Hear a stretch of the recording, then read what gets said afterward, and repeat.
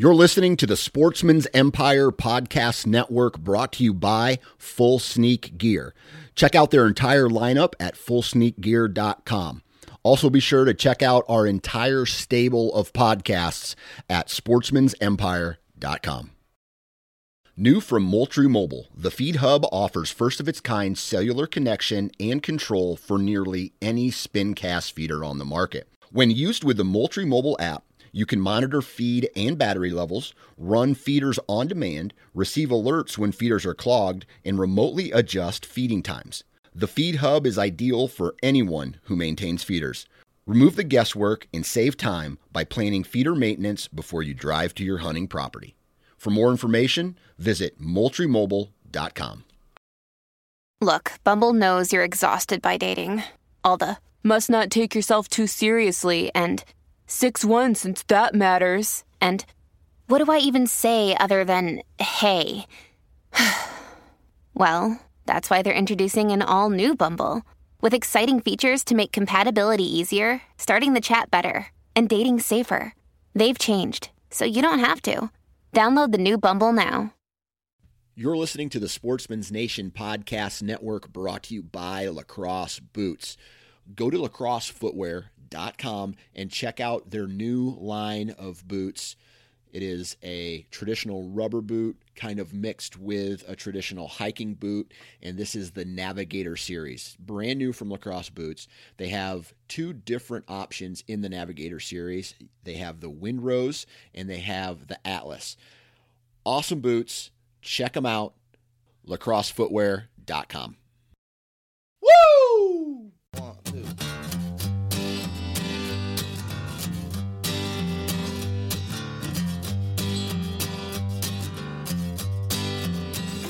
This is the Hunting Gear Podcast, and just like the title implies, we cover all things hunting gear and equipment, from discussions with the top manufacturers to product reviews from past hunting experiences. Our goal is to provide you with reliable and unbiased product information in hopes of educating you on new products and assisting in future purchases. I'm your host, Dan Johnson, and this episode of the Hunting Gear Podcast starts right now.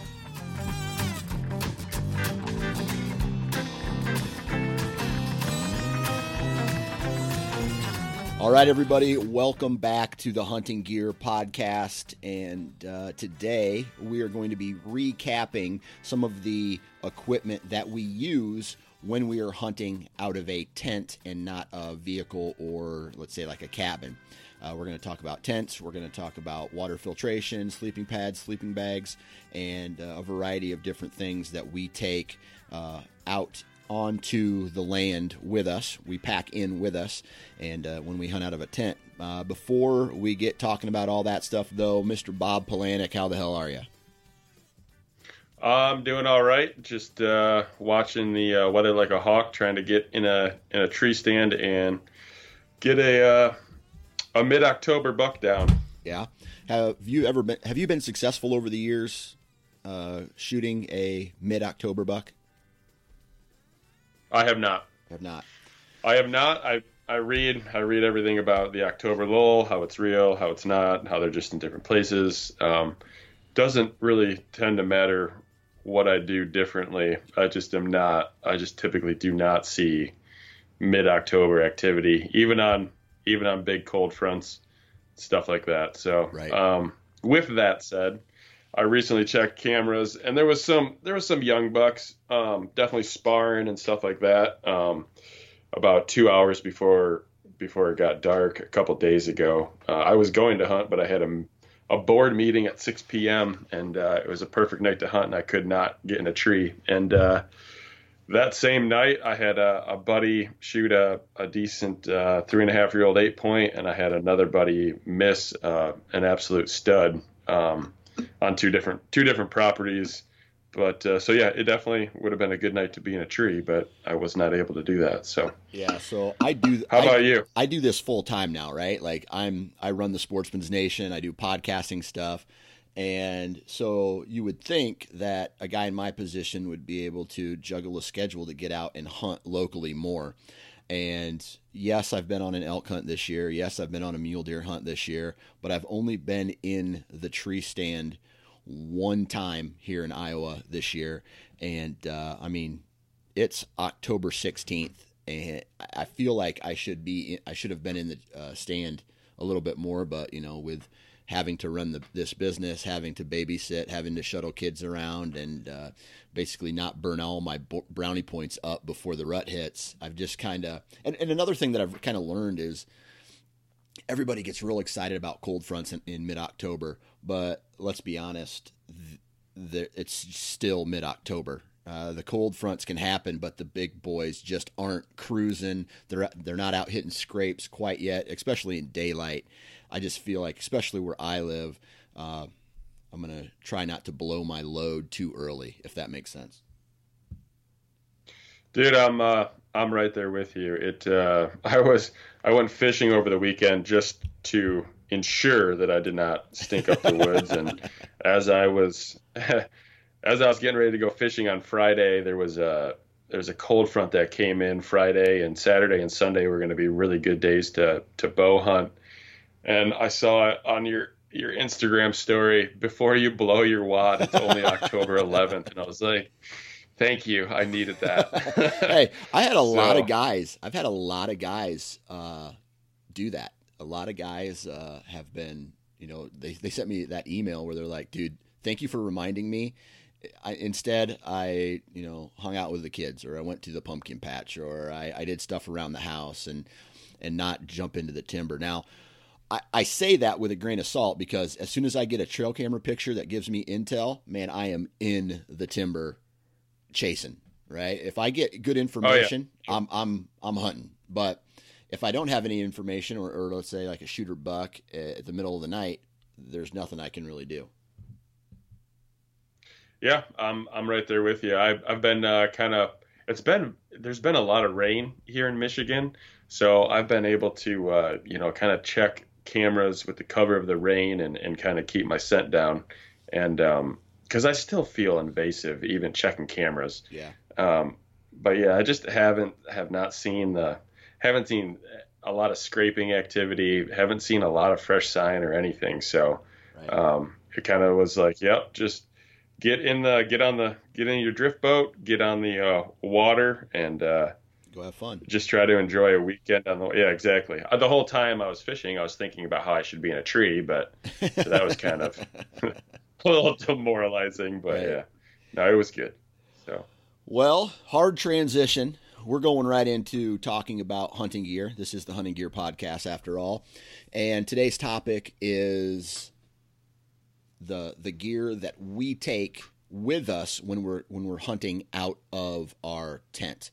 Now, today we're not going to be talking about the bow, the arrow. We're not going to necessarily be talking about the gear that we wear, like the clothing and the boots, all that stuff. We're going to be talking about the other products. And I just want to ask you a question, and I'm going to preface it by saying this is only the second trip I've ever hunted out of a tent. And I learned a lot on my first trip when I went out to Idaho, right? To basically not have shitty equipment. And I tried to bring that knowledge into this trip when I was preparing for it. So what's your experience level like when it comes to hunting out of a tent? I have done that for 4 years. I've elk hunted for 5. This is my 5th year. I went with my wife, and just because of where the elk were, and I don't know, not wanting to burn ourselves out, we didn't hunt out of a tent at all. We were planning on it, but anyway, the previous 4 years that I've gone, I've done anywhere from like a tarp, where you use trekking poles as like the support, and you put a piece of Tyvek down, and then your sleeping pad and sleeping bag.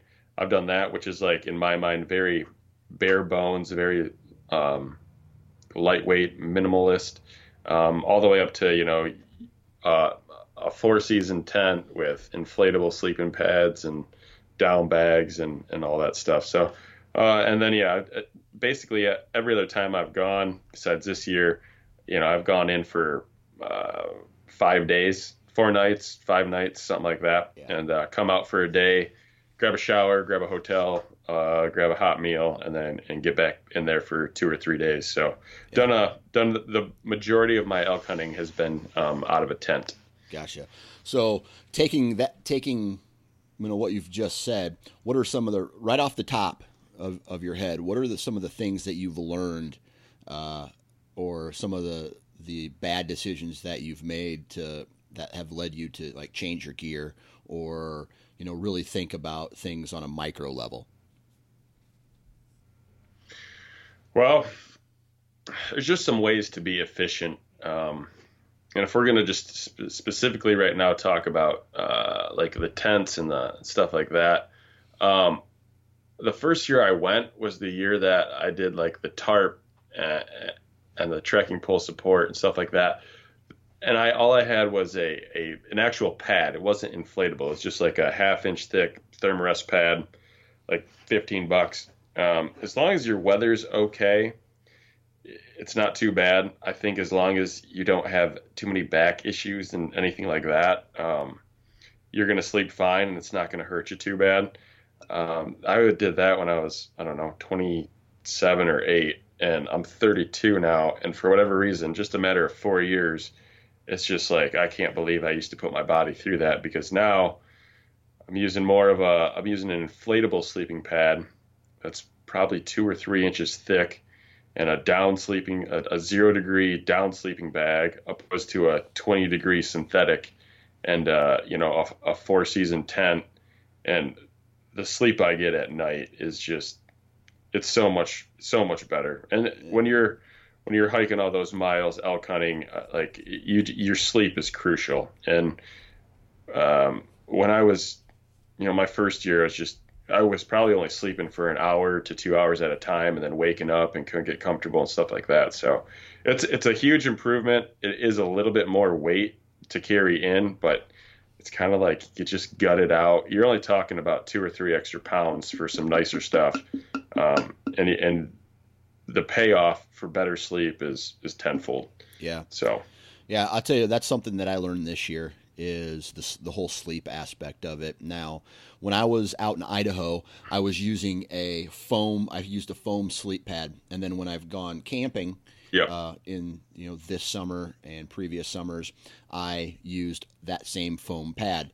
And every single morning I would wake up and my back would hurt like a son of a bitch. And it, to the point where we got to Grand Rapids, or Rapid City, South Dakota, and we stopped at the Cabela's, and I just made this impulse purchase. I was just like, man, I cannot deal with a bad back on this trip. So I went and I dropped 200 bones on this, I believe it was a Thermarest inflatable mattress, about 4 inches thick. It had some insulation in it. It packs down real tight. It was I'm going to say it was less weight than my current setup. But even with that, I've started to learn that you're in your sleeping bag for roughly 8 hours, if not more, throughout the entire night. And sleep is very important on trips like this, just like you said. And so I have like a 20 degree synthetic bag, and I've realized that I was getting cold when it was dropping down to about 30 degrees still. So when they say this bag is rated for 20 to 30 degrees, you better bet it's only rated for 30 degrees and not below that. Because when your body stops and you start to relax, yeah, you're warm right off the bat, but when you start to relax, your body temperature drops. And I had to put on my base layers. And even one night I had to put on my, when it dropped down to about 25 degrees, I had to put on my down vest at night.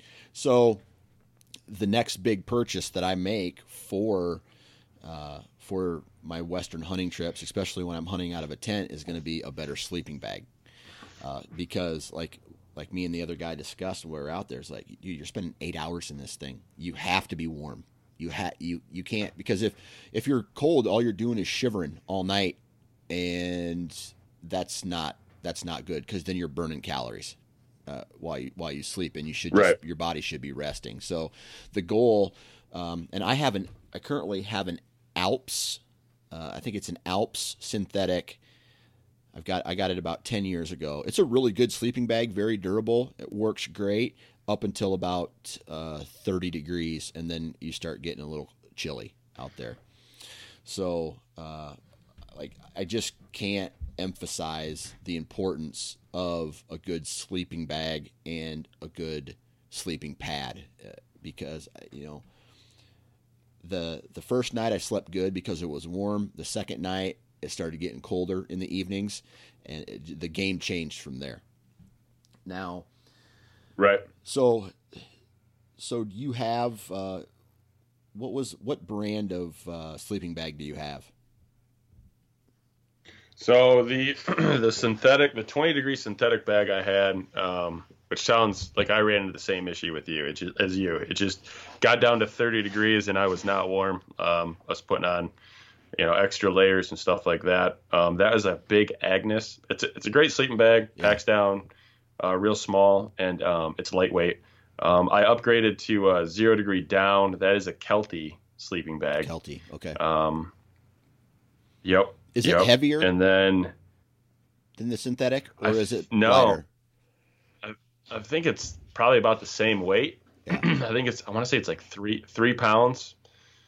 Yeah, it's not much difference in weight, but it's a lot bigger. It takes up a lot more room in my backpack because even though it's down, it's 0 degrees, so it it just doesn't pack down nearly as small. So go ahead. A lot more filler in it, I take it then on the down sleeping bags. Yeah, for sure. And the whole big thing, 5 years ago was you want synthetic because if it gets wet, it's still going to retain heat, stuff like that. And when I was sleeping on a piece of Tyvek, if it downpoured, there was potential for me to get wet. Well, you upgrade to a 3 or 4 season tent that's waterproof. You don't have to worry about getting wet, hopefully. Yeah. And nowadays the down has like a water repellent coating on it, so you should be somewhat okay. Yeah. On top of that, going from the thin foam Thermarest pad to go into something that's 2.5, 3 inches thick and inflatable, it's going to keep you up. So if water does leak into your tent, you should be elevated and it shouldn't be an issue. The sleeping pad I use now is Big Agnes. It's insulated. I went with like the oversized one, so it's nice and wide and long. It's like I feel like I'm sleeping on an actual bed when I'm in the mountains, and it's just improved comfort so much. And then I think I have a Thermarest inflatable pillow. That thing collapses down to the size of a small coffee cup. Before I was so extreme on weight that I was using my down jacket as my pillow. Yeah, that's what I did. That's what I did this trip, and I don't mind it. I had actually used my I had a hooded sweatshirt. I think it was my Apex hoodie, and I would roll it up in a ball, stuff it in the hood, and that was my pillow for the night. And that worked. Gotcha. That worked pretty well. I was okay with that. Gotcha. Yeah. The way the Thermarest pillows fit right in that hood is super nice. They don't ever come out. They don't move out. So I toss and turn quite a bit just naturally too. So keeping everything locked in is just pretty nice. So it feels good to have a sleep system pretty dialed in nowadays. So right now, when it comes to how tall are you? I'm 6'2". 6'2". Okay, I'm about 6 foot, 6'1", somewhere around there. And I bought the extra large version of everything. That way I have enough room to move around in the sleeping bags and the pads as well. So I always buy the bigger ones just so I have that additional room. I don't know if that's necessarily important for the listeners, but that's just kind of, I always buy the biggest. That way, if I need to, for example, you hear these stories about guys falling in a creek and it's cold outside. Well, and then you can put your wet socks in the bottom, or sometimes you can put some damp clothes in the bottom of your sleeping bags, and it helps dry it out. Your body heat actually helps dry out the clothing while you're sleeping during the night. So scenarios like that is why I tend to buy bigger of everything. And I'm not the experienced Western hunter yet to where I need to start counting ounces and pounds. If it's going to make me more comfortable, I have no problem carrying in a additional pound or 5 even, depending on what it is. Yep. I'm 100% right there with you. So I'm not even worried about an extra 5 pounds if it comes down to, if the weather's going to be nasty, you get snow in September. I'll take a 4-season tent over a 3-season, even if it's going to run me a couple extra pounds. And I know I hunted 2017 in Idaho and it snowed the whole time. And I was still using that 20-degree synthetic bag, and I had to get a sleeping bag liner just to kind of help out. And I froze, absolutely froze. That was the breaking point for me. I said, never again. I'll never been so cold at night for 2 or 3 nights in a row in my entire life. Yeah. So what did that Kelty run you as far as that sleeping bag cost, as far as cost is concerned? It's not terribly expensive. It's like $130, $150. That's really you good. Can get, yeah. I thought for some reason down sleeping bags were going to run in like the $300 to $500 range. Yeah, I can look it up real quick while we're talking, but yeah, it's I wasn't too price shocked by it or anything. So yeah, I'm looking through Amazon right now at some like mountaineering, Alps, just a variety of different Big Agnes, and the negative sleeping down are running anywhere from the highest one I've seen so far is $273 all the way to $140. So to me that seems reasonable as far as having something that here's one for $350. So I don't know. It's something that a guy would probably have to do his research on, and I'm to the point now where I'm glad we had our truck with us the last night of this trip in South Dakota, because the wind would have torn my sleeping or my tent apart, and just the air moving. I don't think I would have been able to sleep in my tent, in my sleeping bag, because it dropped down to like 20 degrees, 25 degrees with a 30 mile an hour wind. And I just don't think I would have been able to sleep at all that night. Right.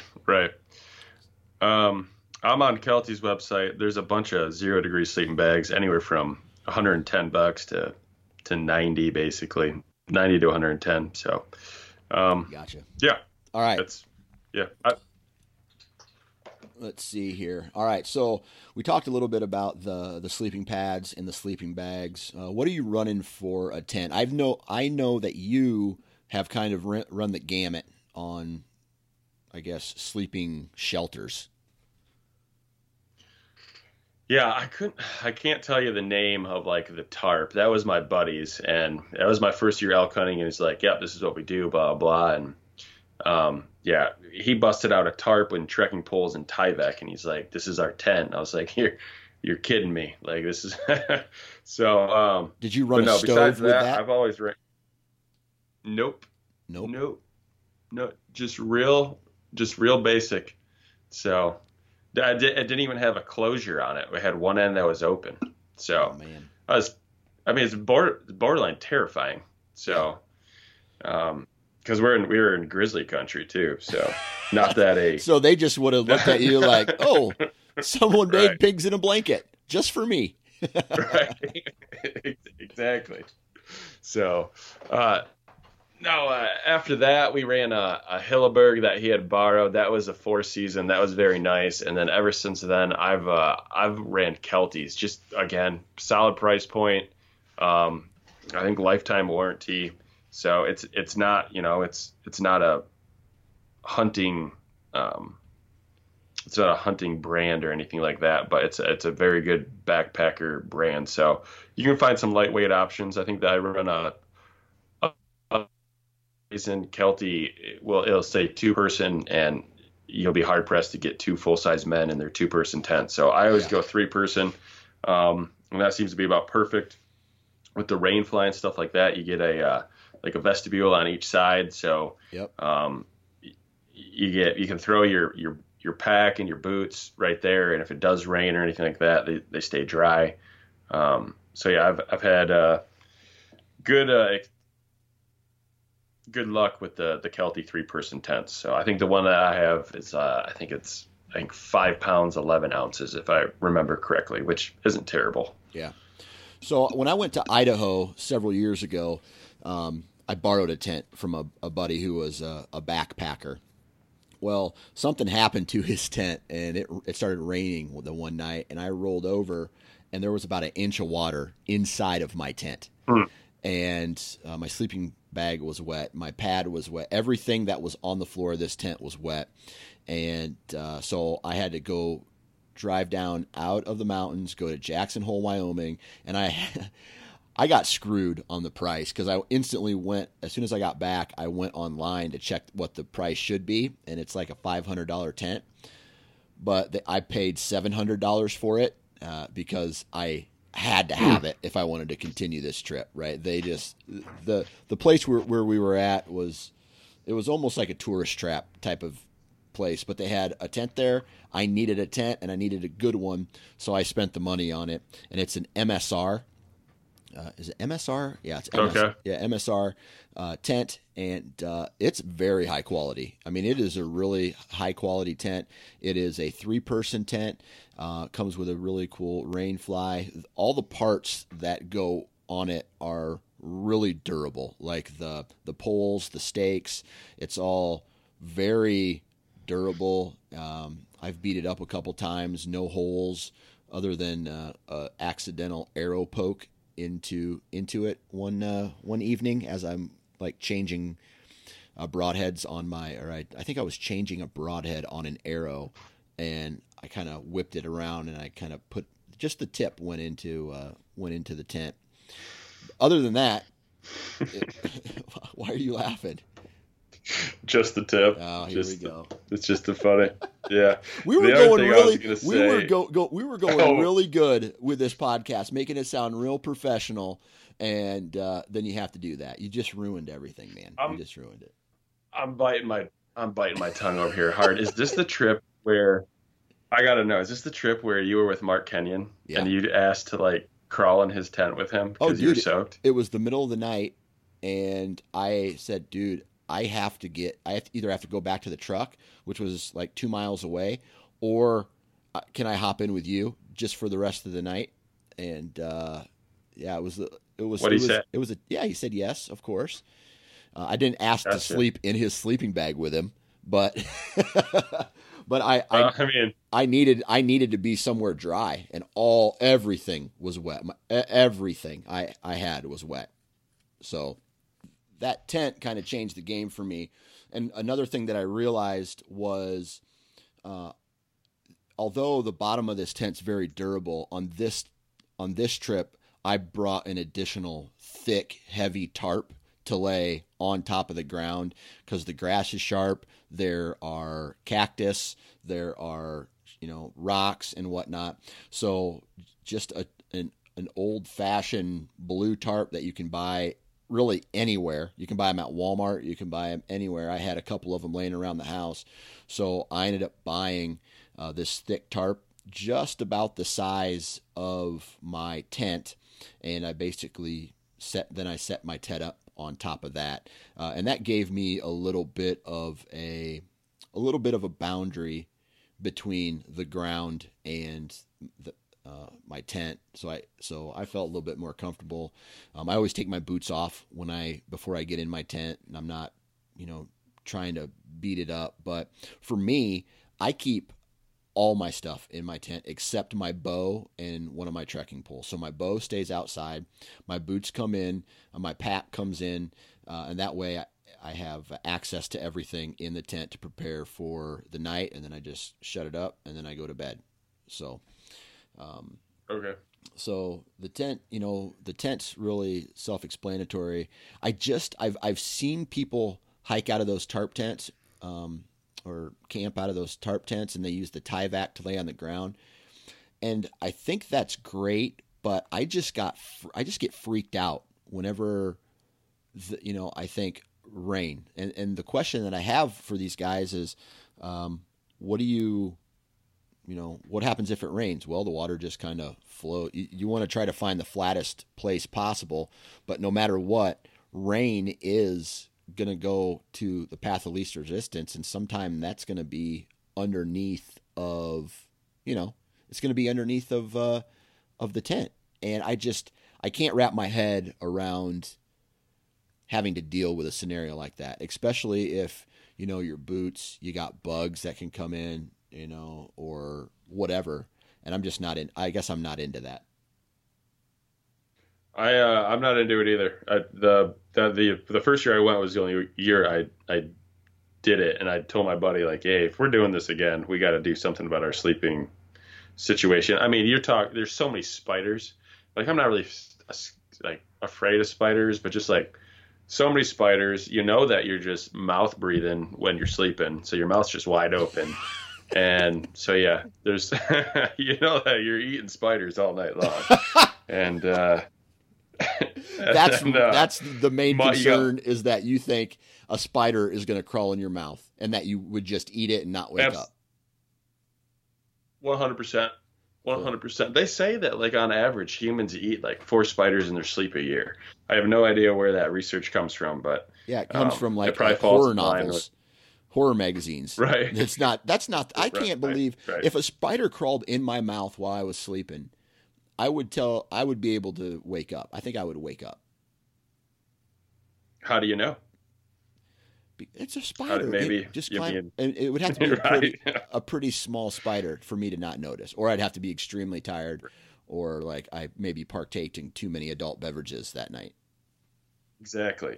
So to get back on topic, so you have spiders, you got bugs, I've definitely heard mice crawling around. Like, yeah. It's not for me. I'm all about roughing it and being tough and like all that stuff, but like that's just a little too extreme for my preference. Right. So, all right. I will say quick tip with always sleeping out of a tent. I always bring like a heavy pair of wool socks, and I wear those to bed. And that way, if I have to get up in the middle of the night to take a leak, I'm not worried about strapping my boots back on. I'll wear the wool socks are so thick that I'll just go right outside, even if the grass is all wet and dewy. I'll just go right outside, take a leak, and then can crawl right back in my sleeping bag. Because there's nothing worse than fumbling around trying to get boots laced up or whatever, just to take a really cold leak and then climb back in, and I don't know, trying to be respectful, not wake your hunting partner up and stuff like that with all the light and that type of thing. And then on top of that, I try to never walk around barefoot. I did that one time last year and stepped on a stick and sliced the bottom of my foot open in the middle of the day when I was like on the side of a creek just trying to wash my feet off and hang out and eat lunch. So keep your boots on. Yeah. Or some heavy duty wool socks. I sleep in a pair of wool socks, or alpaca that's made by alpaca socks, and then I rotate those in and out with the socks that I actually use. So I'll put one pair on, and I'll put the other pair in the bottom of my sleeping bag so all the moisture can get out of them and dry off. And they do a real good job of wicking, but I just kind of have a rotation of what I use while I'm hunting, and then pair of socks that I sleep in as well. And I think that if I upgrade to a better sleeping bag, I probably won't need to do that. But that's just something that I've done recently as well. So, all right. Sleeping bags, we've talked about. Sleeping pads, we've talked about. We've talked about tents. Let's talk about water filtration. It's something that I learned this year that's this trip that's pretty important. I'm not sure what happened, but in the past I've used an MSR pump filter. You drop a hose down into the water, it sits there, and you pump it like almost like a bike tire. It's got almost I don't know, just you pump it, right? It's got a handle on it. You bring it up and down, up and down. It brings water into this main housing, and then there's a filter in there. So it pressurizes it runs it through the filter, and out comes clean water. Well, I don't know if I didn't properly take care of it the last time that I used it, because no water was coming through there. Luckily, the guy that I was with had those pills, and we were able to treat the water using the pills. And to be honest with you, we were in some fairly dirty water. And I'm not going to say it was like Mississippi River mud water, but it was clear, but you could see bugs, in it and swimming around, and little creatures in it. So there was some kind of bacteria in this water, and the pills, 30 minutes for one set of pills, another 30 minutes for another set of pills, and then that was it. Now you have to wait roughly an hour for according to the instructions, to use that water. However, it did the trick without having to use the actual pump, because it's broken. Now, I've done that same thing when I was out in Idaho, used the pills, and the bad part about that is if you're in some heavy running water, there's going to be some sediment in there, and that sediment will come in your mouth. And I'm telling you right now, man, drinking water with rocks and sand in it is not cool, but it's something that I dealt with. I just, you're not drinking water to relax, you're drinking water to hydrate. And I just kind of thought of it like that. What kind of water filtration system, if any, do you use? So we use Sawyer. We use the Sawyer filter and the Sawyer bag. So Sawyer is just it's just a tube, and then it's got the plastic bags that are heavy duty. I buy the 64 ounce ones. I bring, I think, 4 with me. So everything's super lightweight. You're talking, it's very small, very lightweight, probably rolls up to the size of like a tube of toothpaste almost, something like that. But how's it with work? that, it works great. I mean, you have to press it and like squeeze it. It's a squeeze filter, so you have to squeeze it through the filter and into your Camelback or whatever, or into your Jetboil or anything like that. But basically, what we do is you have 4 or 5 of these 64 ounce pouches. So you get your tent set up, and then you go fill up all your water bags, and you bring them all back to where you're camping, and then that way every night for like at least 2 or 3 nights, when you get back to camp, you've got water for food, you've got water to filter to replenish your Camelback for the next day. And then you can also just sit there and pound as much water as you want, because hiking 10 miles a day, you can never be too hydrated. So right. I really like that system. And like I said, it works great. Basically can use it for 7 or 8 days of elk hunting before it really needs like a backwash. It comes like with a backwash syringe. So like when you get home, you backwash it, all the junk falls out of it, and you get the water out of it, and it's ready to just sit there. And I've been using the same one for I think 4 or 5 years, and no issues. And so that really like it. Filters out bacteria as well. I don't know about so much about bacteria. It says like 99%. I think the main thing we always are worried about is Giardia.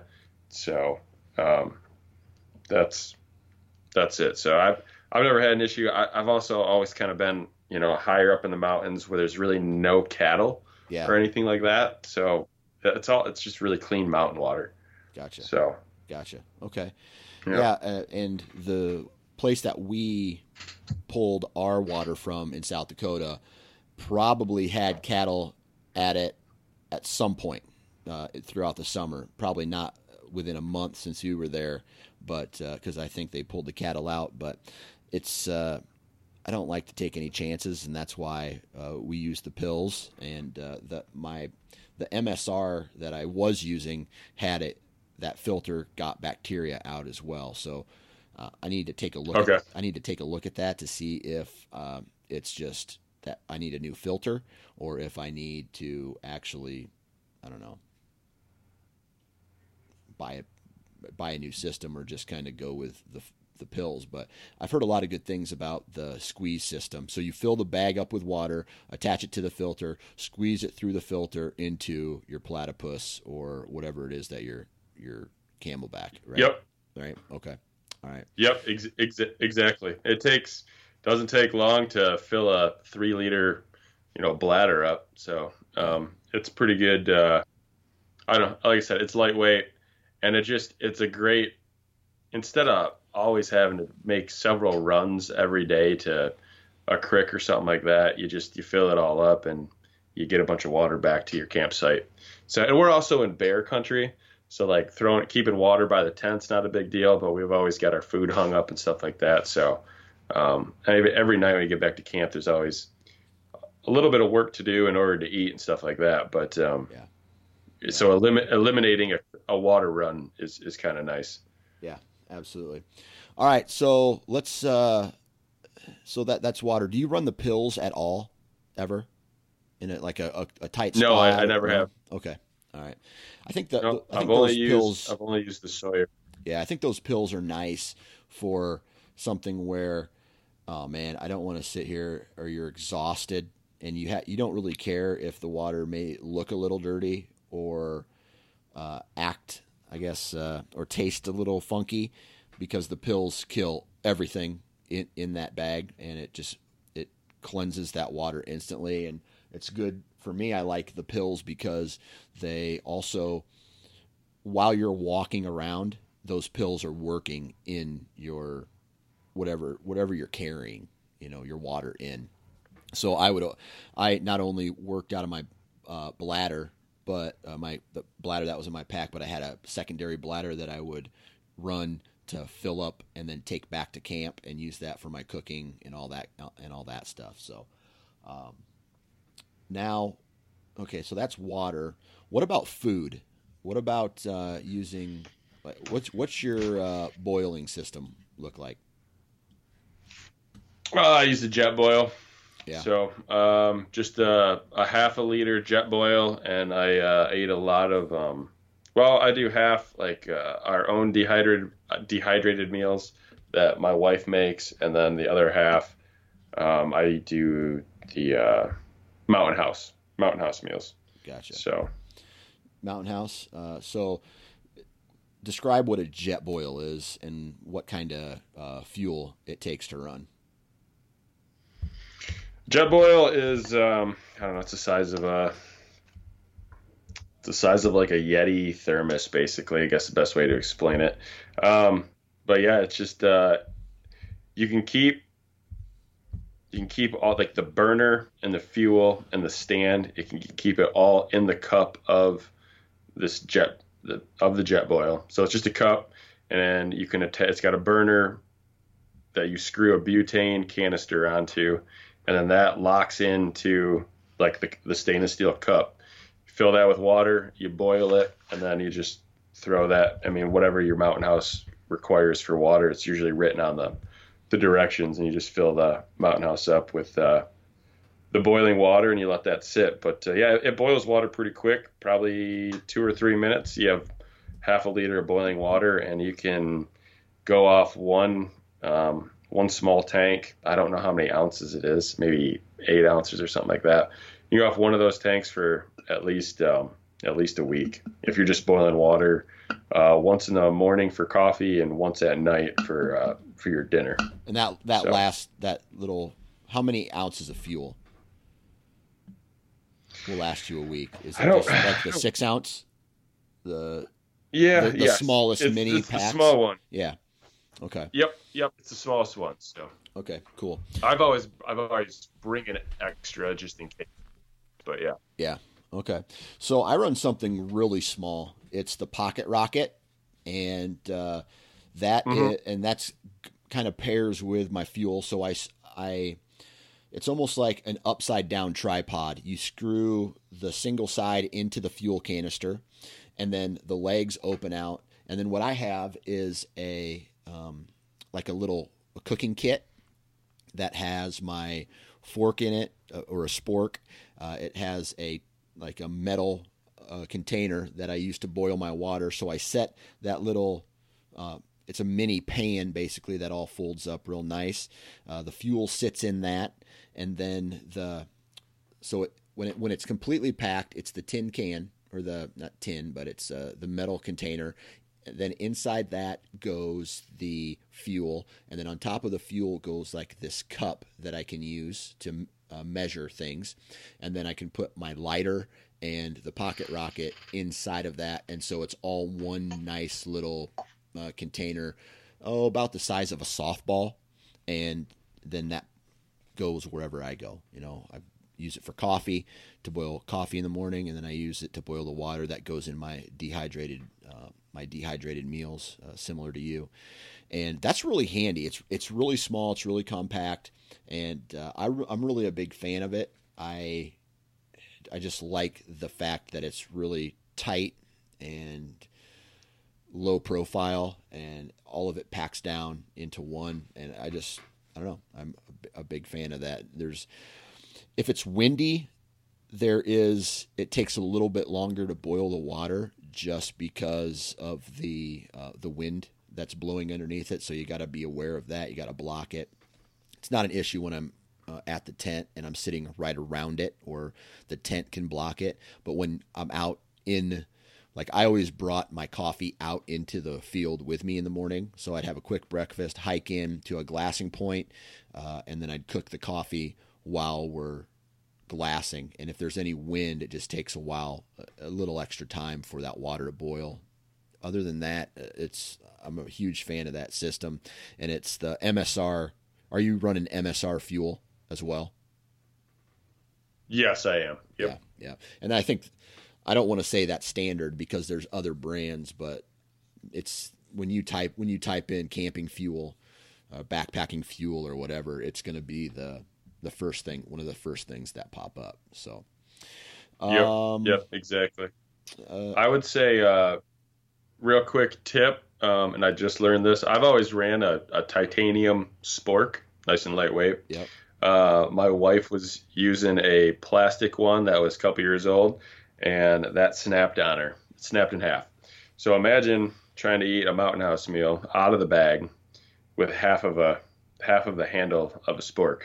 Yeah. And just imagine how much, if you're especially eating lasagna, how much food gets all over your hand. So I recommend a titanium spork. Right. So. Right. Absolutely. I actually just brought a spoon from my kitchen cabinet, an old spoon. There you go. I didn't need a fork to stab anything. All my meals were I used, basically it was just like a snack, had some oatmeal. So boiling water, in the morning, it was just like a real quick Cliff Bar or some jerky or some trail mix. And then at night is when I would get my big meal. And I was using Peak Refuel this year. Dude, that stuff's pretty good. I've had Mountain House in the past, and I'll be honest, that stuff just kind of constipates me.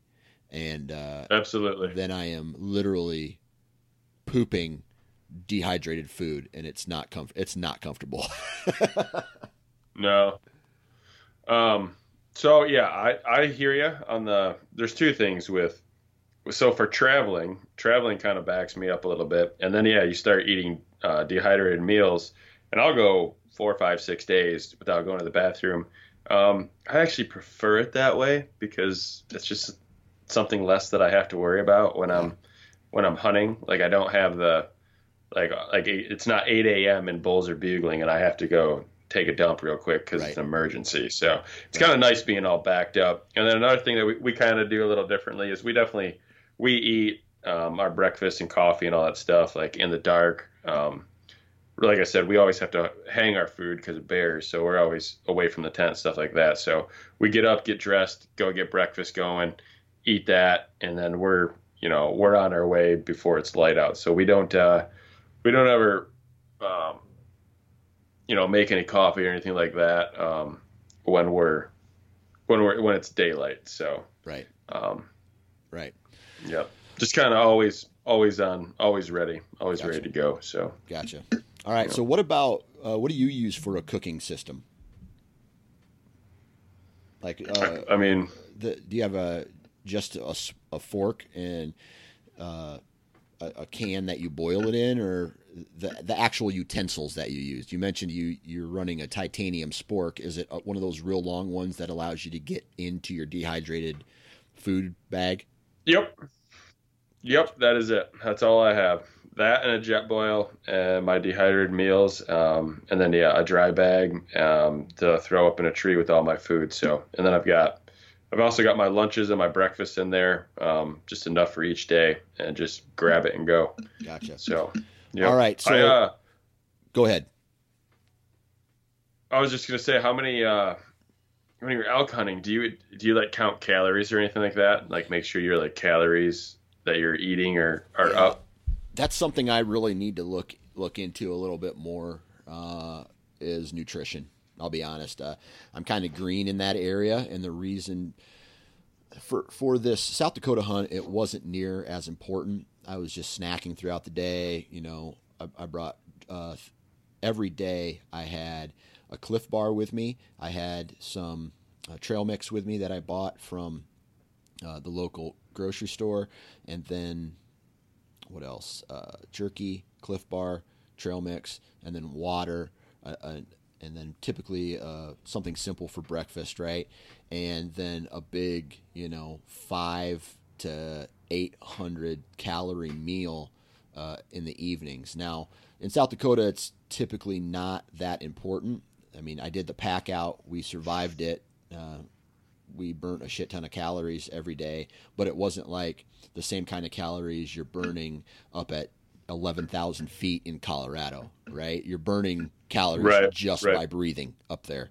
And so nutrition is something that I really need to look at. And I did count my calories as far as I was eating somewhere around 4,000 calories a day on my elk hunt, and still being starving when I would wake up in the morning. Feeling like I wasn't eating enough, because we were burning just on the hike in to where we hunted every single day in Colorado. We were burning 700 calories just on the hike in. So that automatically wipes out your breakfast. Yeah. Did you lose weight on that trip with eating 4,000 calories a day? Yeah, I lost. I think I lost like 5 pounds. Wow. Yeah. Wow. So I was throwing down like 3,200 calories a day, and I didn't lose any weight. And I was actually a couple of buddies that we met up with after our hunt. We were talking about our food system, and they were actually blown away by how much I was eating. Yeah. So yeah, I'm impressed. Yeah. Wow. But we were hunting out of a cabin too, so I would go home and I would take instant mashed potatoes, mix them with ramen noodles, and add a can of chicken, and then sprinkle some hot sauce on it, and that would be a meal for me. And then I would go out and hike up. That started at 10,000 feet every morning and hike up to 1,600 or 1,100 or roughly 11,600. That was the highest we got. And you're just going up and down these ridges and drainages, man. You're burning a shit ton of calories, and man, I could have eaten every hour and still been hungry. Yeah. Wow. Yeah. Wow. So mashed potatoes, ramen noodles, and chicken and hot sauce. That's living the good life, man. I know, but remember, we were camping. We were out of a cabin at that point for my elk hunt. We weren't out of I wasn't bringing all that stuff into the into the camp with me. Although I did have some ramen noodles, and that's I don't know. In college, you got it because you were broke, but when you're out camping, it seems like such a delicacy almost having ramen noodles.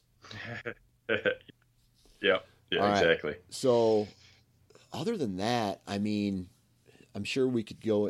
What did you run for a water bladder? Did you run a platypus, or what did you run? It's a 3-liter Camelback system. Okay. Yeah, it just an Amazon. I don't know, $30. Had a bunch of 5-star reviews, so gotcha. Didn't look too deep into it. Yeah. Yeah, and I ran a simple platypus 3 liters as well, and then my spare was a 2.5. I think it was a 2-liter, another 2-liter platypus. So one was pretty much just to transport water, and the other one was my actual walking around drinking out of with a water poured in it every single day. And other than that, man, I know there's a ton of other things that we could get into. Like I brought a secondary tarp with me about the size of a welcome mat, maybe even just a little bit smaller, that I put outside of the tent of my door, or outside of the door of my tent, just so I could stand up in the morning and not be on the grass. Something simple like that. Yep. Did you bring any, I guess, comforts like that along with you? No, I typically don't. Camera gear ends up being a weight concern for me, so I pretty much don't bring. I know some guys will bring like Crocs. Some guys will bring like an actual like their pillow from like home on their own bed. Yeah. Just some of those type of comforts I typically don't. I'll definitely bring way more food than necessary, and then between a DSLR and a couple good lenses, I mean that's an additional 5 pounds. That always sucks to carry on. I do bring a very large battery pack, like a 2600. I don't know what the MAH stands for, milliamp hours, and that will keep a cell phone charged. You can probably charge an iPhone 8 times with that. Right. So, right. Because I use Onyx for all my GPS. So, absolutely. And I'm on that quite a bit all day. So, every day a phone needs a little bit of a charge. Right. So I brought a battery with me as well. I brought multiple batteries, and when we were there, our original goal was to go to the truck after 2 or 3 days, get some additional water, switch out the batteries on our that we used to charge our cell phones, because where we were camping at, we didn't get any cell service, but on top of the high points when we were glassing, we could get cell service. So we ended up, let's see, I would say the battery that I have, and I think it's just this generic battery that I got. Somebody gave it to me. I don't know what it is. Oh, here it is. What's the brand here? I think it's just called a power bank, and I don't even know. It just says power bank on it, and it allows you to charge your cell phones. And I can get 4 charges, I think, on my Galaxy. What do I have? A Galaxy S10. A Galaxy S10X, 4 charges, and that's throughout the day, using my phone down to about 50% every day, and then charging it back up to 100 every night. I could get 4 full charges out of it that way. So, other than that, I really didn't bring anything crazy with me. Just the essentials as far as the camp life is concerned. Do you bring camp shoes or a camp chair at all? I've heard of guys doing that. I don't. None of the really. I'm so thrilled about my sleep system that I feel like I'm already bringing enough like luxury stuff. So gotcha. Yep. Gotcha. Well, other than that, anything else that you want to bring at camp or talk about that maybe we overlooked?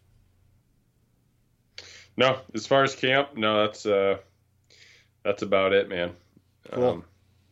Cool. Well, I don't think I have anything else other than I bring a gallon Ziploc bag that I stuff all my trash into. I know what I wanted to mention, and that is something that I learned about called Dude Wipes. You ever heard of Dude Wipes? Yeah. Used them for the first time this year myself. Yeah. Yep. So it's not toilet paper, so you don't need to bring toilet paper. It's like baby wipes, but they're biodegradable. So you can just wipe your parts, throw them down on the ground, and according to the guy, he's like, it rains, and they're gone in a rain. They're biodegradable in a rain, a single rain, which that's pretty cool. You don't feel like you're littering.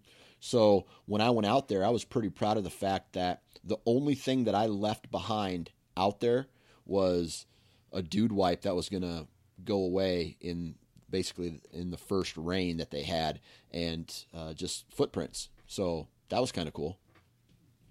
Yeah, I'm right there with you. I do the same thing, and yeah, very pleased with those. Cool. So, all right. Well, like we always say, if you guys have any questions about gear, or you can hit Bob Polanic up on Instagram. What's your Instagram? Hybrid Outdoors, right? That is correct. Yes. Yep. Hit him up. Ask him questions. He's kind of the gear nut. Or you can hit me up on the Sportsman's Nation or Nine Finger Chronicles with any questions. Or if you guys want to maybe have a topic that we haven't covered yet, I do have some more. I'm still trying to get some of these follow-up interviews done with some of the products, because we've talked about trail cameras, and I'm still waiting on one guy to get back to me to have a discussion on trail cameras. What else have we talked about in recent podcasts? You got hunting apparel, hunting gear, Yep. Because I think we had broadheads. We had the follow-up on that one already. The guy from Sitka, then the guy from Fleet came on. We've done boots. We've talked about boots, but I haven't had anybody. I'm trying to get a hold of some people at the boots. Once the hunting season is over, I think a lot of these guys are going to get back at it. I know that me and you are going to be at the ATA show this year, and we're going to be able to get a lot of content from some of these people there. Other than that, like I said, reach out to us if you have a topic you want us to cover, or you have any questions, or even some insight. Because I am relatively new to hunting from a tent, so I would love to know any secrets, tips, tricks, or not necessarily even hunting from a tent, just overall, dude. It's like, hey, check these boots out, or check this. I'm starting to become a gear nut as well. So any insight that we can get to make our lives easier out in the field would be an awesome conversation. Or whenever I post this on the Sportsman's Nation Facebook page, leave your comments and thoughts there. Be sure that you guys are following and subscribing to this podcast on iTunes or wherever you download your podcast. Follow us on Instagram, Sportsman's Nation, Hybrid Outdoors, Nine Finger Chronicles, and that's it. Anything else before we shut the door on them? No, sir. Right. Keep practicing with your bow, even though you're in season, and shoot straight. Absolutely. All right. Good luck, Bob, and we'll talk to you next time. Thanks, Dan.